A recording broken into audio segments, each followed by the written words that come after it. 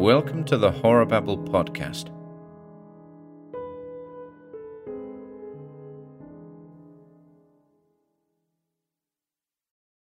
The Seance by Ronal Kayser.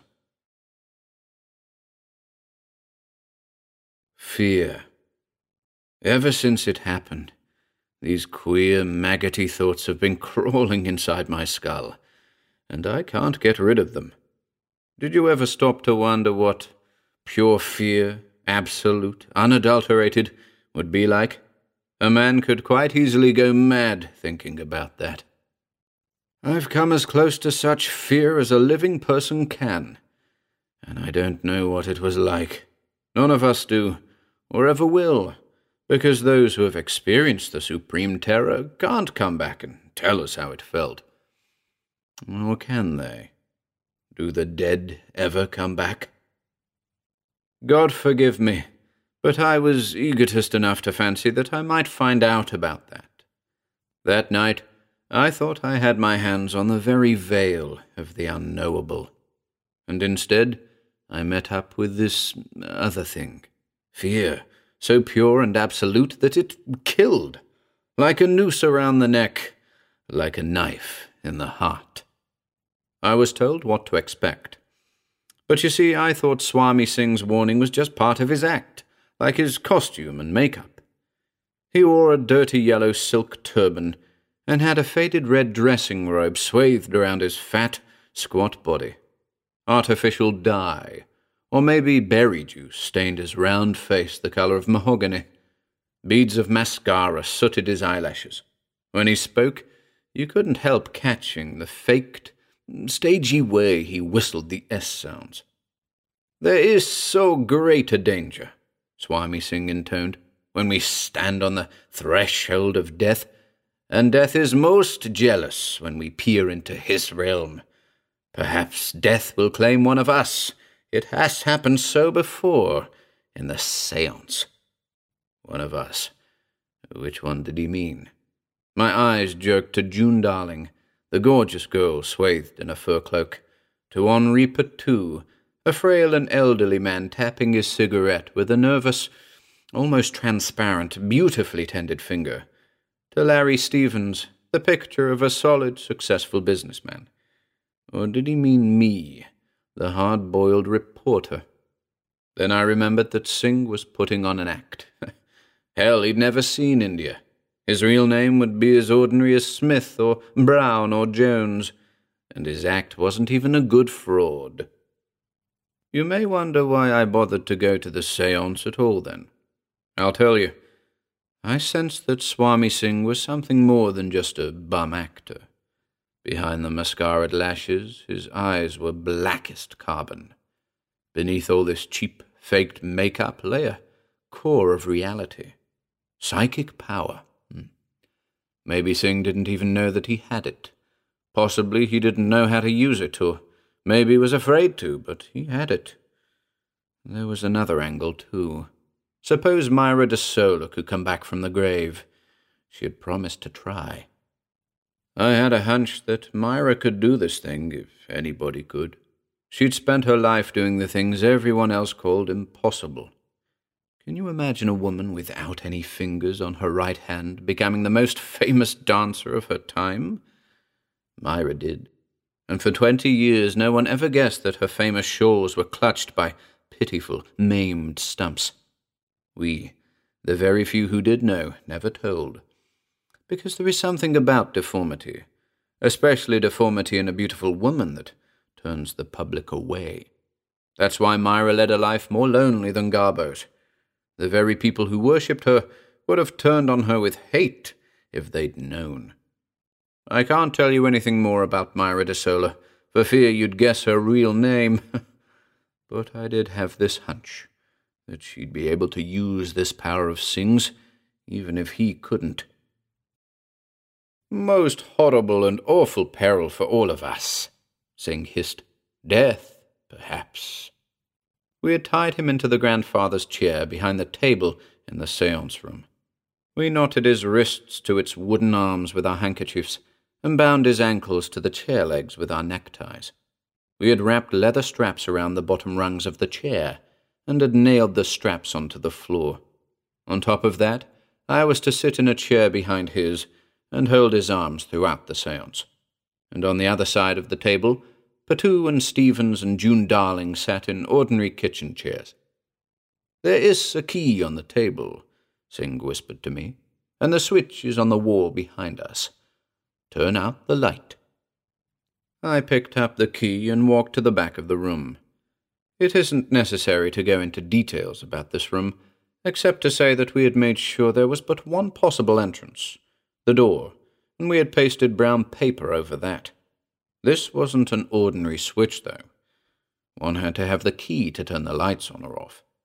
"Hell," I blurted. I don't know why I shivered then. I had turned the switch, and the chandelier blinked out, leaving us in darkness. Any kid would have expected that. But they ought to invent a special name for this kind of utter, absolute dark. It was as if my eyeballs had been painted with ink the colour of fresh lamp-black, drear, colliginous, soot-black.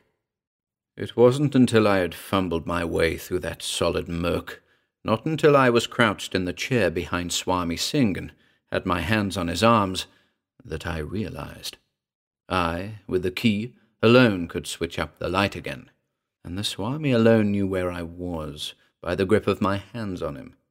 Now I knew why he had insisted on our bringing no matches into this room. I knew then that he was a fake, and I knew that he wasn't. How could that be? Surely a man can't have two absolutely contradictory emotions at the same time. You can't believe a thing and not believe it with the same thought.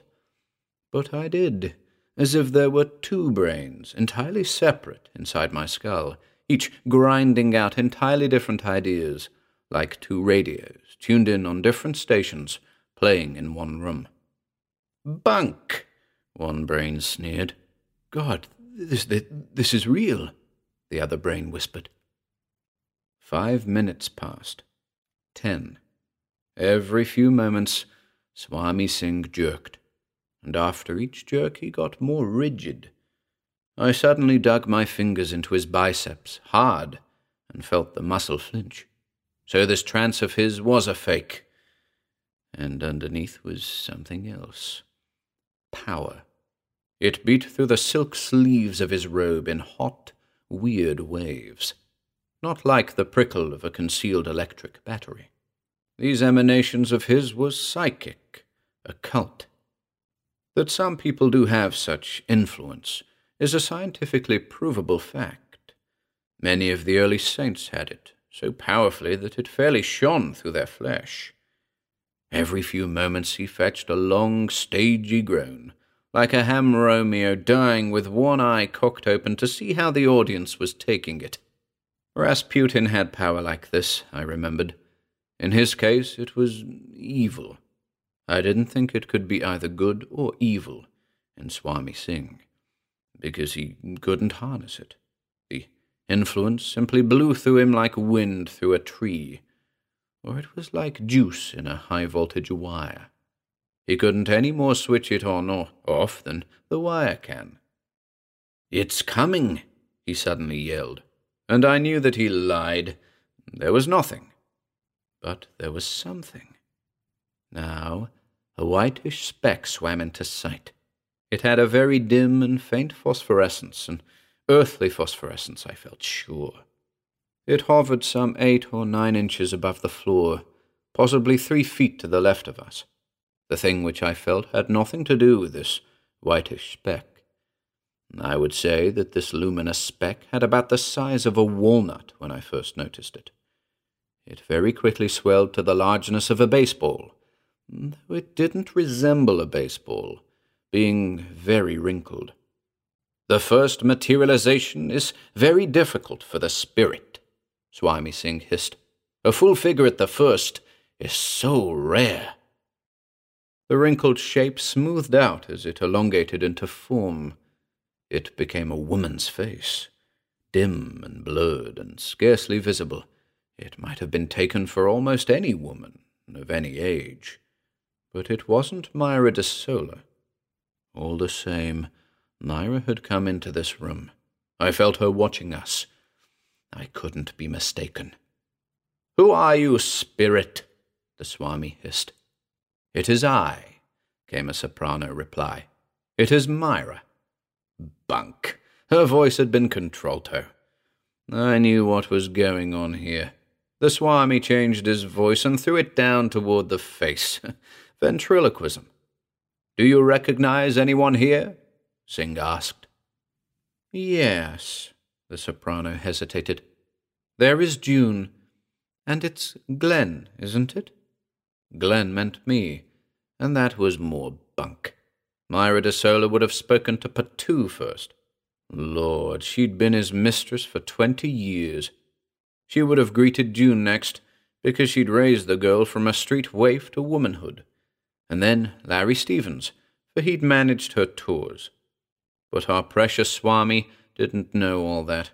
All he had to go on was our names, and the fact that we wanted to talk to a certain Myra. He played it smartly, though. "Would any of you folks like to ask her some questions about the great beyond?" he inquired. Yeah, he would like to answer questions about that, something we couldn't check up on. June Darling's voice floated through the intense dark. "Myra, will you tell me the brand of perfume you always used? I've forgotten, and I wanted to buy some." Perfume. Myra's perfume. God, it was in this room. That trail of strange, glamorous scent. Singh was trying to wriggle out of it. He had the soprano voice saying, "I do not remember. It seems so long ago." That heady draught of perfume in the darkness. It didn't come from the face. It had nothing to do with the face. By this time, I had pretty well deduced where that face came from. He couldn't be using his hands, for I had a grasp on the arms. It didn't come from his garments, for Stevens and I had searched through those. It had to be the chair, the rungs of the chair. He could press against them with his legs. Instantly, I saw what the layout must be. One of the rungs at the front of the chair would be hollowed out.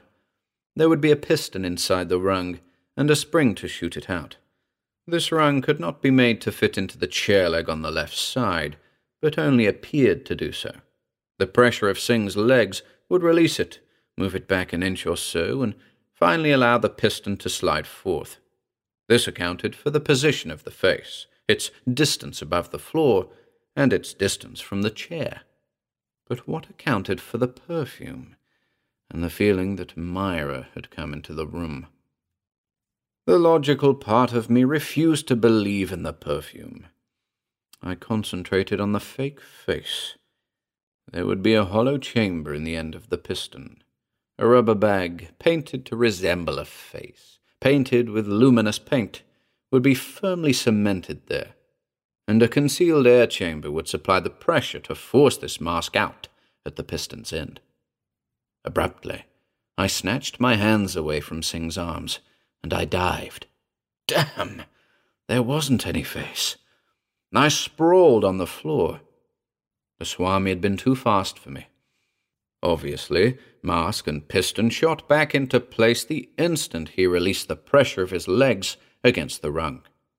But wait, I'd switch on the lights and tear that chair to pieces with my bare hands. A soft woman's laugh bubbled through the dark.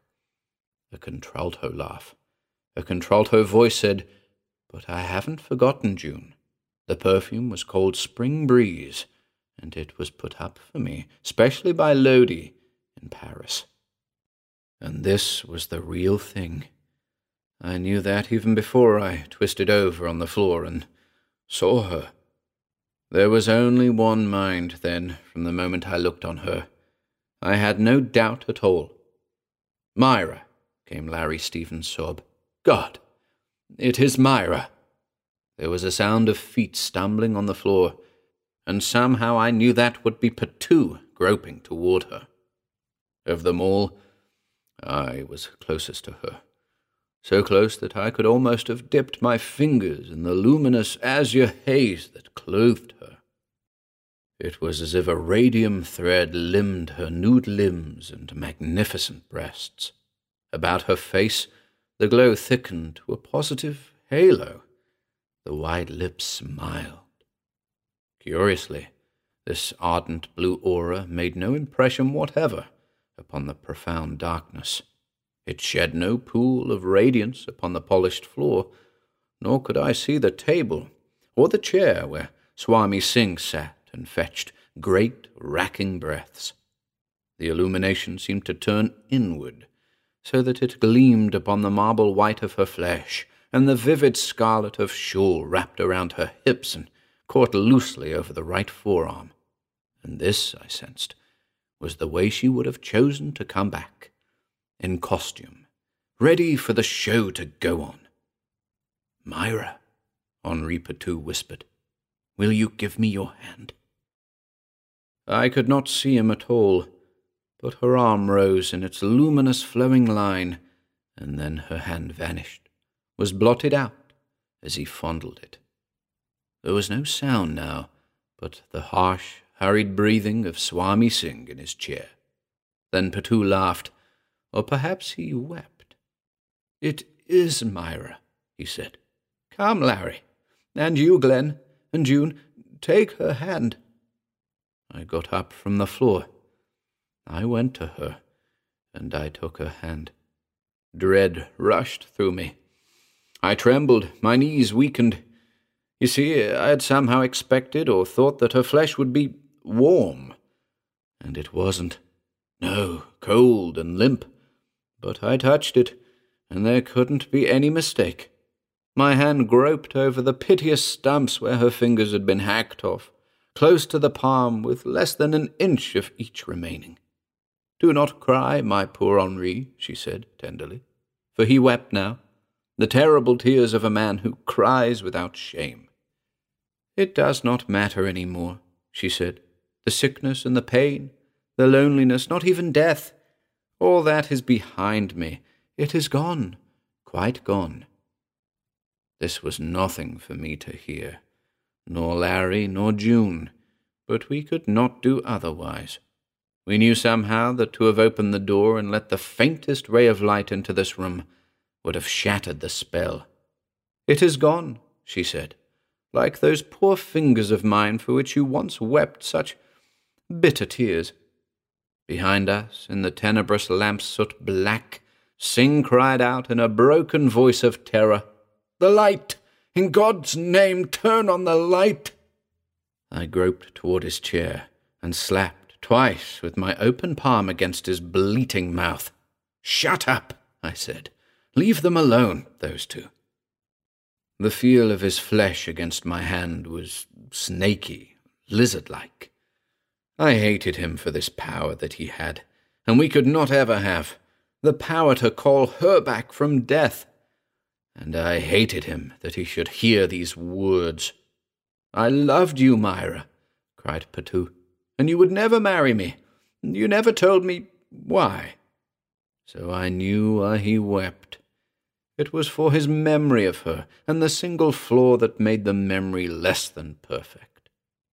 "I will tell you now," the contralto voice throbbed. "There need not be any secrets between us any more. My poor Henri, but did you never guess?" Patou whispered, "That there was someone else? I guessed that. There was a time when I suspected Larry. And afterward I thought perhaps the stage, your art—" "None that I loved but you," said Myra. "Not since that day in the old great noble theatre, the day when you took me into your arms. Do you remember, Henri? You kissed my hands, my beautiful hands, you called them. Can you remember the words you said then? You talked of hands. You said you could not love a woman whose knuckles were red and ugly. You spoke of the slender, trailing fingers of Eleanor Deuce, and you said that mine were yet more beautiful. There was a song, Pale Hands I Loved, and you called it my song. You thought we were alone in the theatre, Henri, but there was one other, hidden backstage, my husband." The silence. the blackness of the room. "Husband!" cried Patou. I never knew." Through the haze of blue, the white lips smiled sadly. "No, I never told you. I was young when I married Hugo Singer, young and stage-struck, and not knowing what marriage meant. He fascinated me in some strange way, but I had learned to hate him, as he must have hated me. For that night he forced his way into my dressing room. You were on the stage at the time. There was a New York theatrical agent in the audience, and it meant much to you, a successful performance that night." Her low, sad contralto laugh. "I did not spoil it for you, Henri. I did not cry out, not even when I saw the knife, the butcher knife, in his hand, not even when he seized me. He was drunk, intoxicated with his rage. 'Pale hands that he loves,' he said, between his teeth. 'I will fix your pretty hands.' There stood a great metal-bound trunk in the corner of the room. I fought, and he was too strong for me. He placed my hand on the edge of the trunk, and he struck." She sobbed. All the horror of a woman's mutilated beauty and wasted years curdled in that sound. Hearing it, I felt my skin knit up into points of exquisite dread. God, how she must have hated that monster of a husband, with a hate that not even the grave had been able to quench. "I would have killed him if I had known," Patou said. Abysmal rage stirred in his voice. "Yes, you would have ruined your career, and mine," said Myra. "I couldn't tell you then, but now it is different. I have no career now, and they can't lock up a dead woman." Something flashed in her hand, something that she had snatched from the folds of her shawl. A knife, a huge, ugly, butchering knife. She moved swiftly, and her luminous limb swam as a bird in flight, the knife shining as she raised it before her terrible, glowing eyes. A scream, a most horrible, ghastly, and unhuman scream. I shuddered as I lurched toward the back wall. In the darkness I could not find the switch. The rough, unpapered plaster rasped my fingers as I sought for it. There was a sound of wild contralto laughter. Frantically I pawed the wall as another shriek rang out.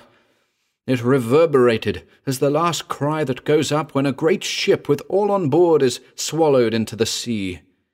It gibbered like the wild wail of an alpinist hurtling down a 1,000-foot cliff. So first man must have cried out, when the claws of the saber-toothed tiger ripped his flesh. There was agony in it, and terror, and despair. Often now in the night I live over that unendurable instant before I found the switch, and my numbed finger forced the key into it, and the light in the chandelier flashed up. I turned then and stared. There was the solid, small room, and the door we had pasted shut with brown paper, and the lingering fragrance of an exotic perfume.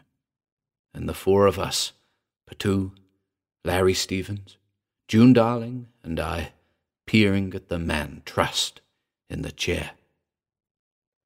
The Swami was dead. We knew that. His eyes, wide-staring and bulging like fat prunes in their sockets, were sightless. The fat face had the greyness of death under the mahogany dye, and his mouth hung open and slack. Blood dripped from his manacled hands, and for a crazed moment I thought that his fingers had been hacked off.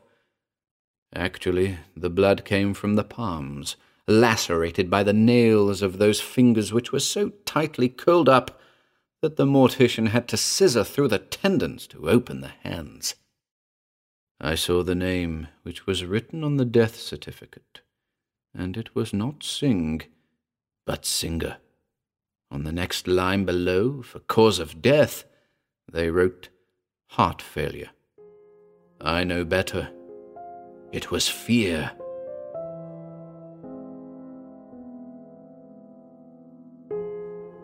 Hello, ladies and gents, Ian here. Be sure to pop on over to our YouTube channel or Facebook page for regular updates. If you'd like to support our work, please consider taking a look at our Patreon or Bandcamp pages, or search for us on Audible. You'll find links to everything on our website, horrorbabble.com/links.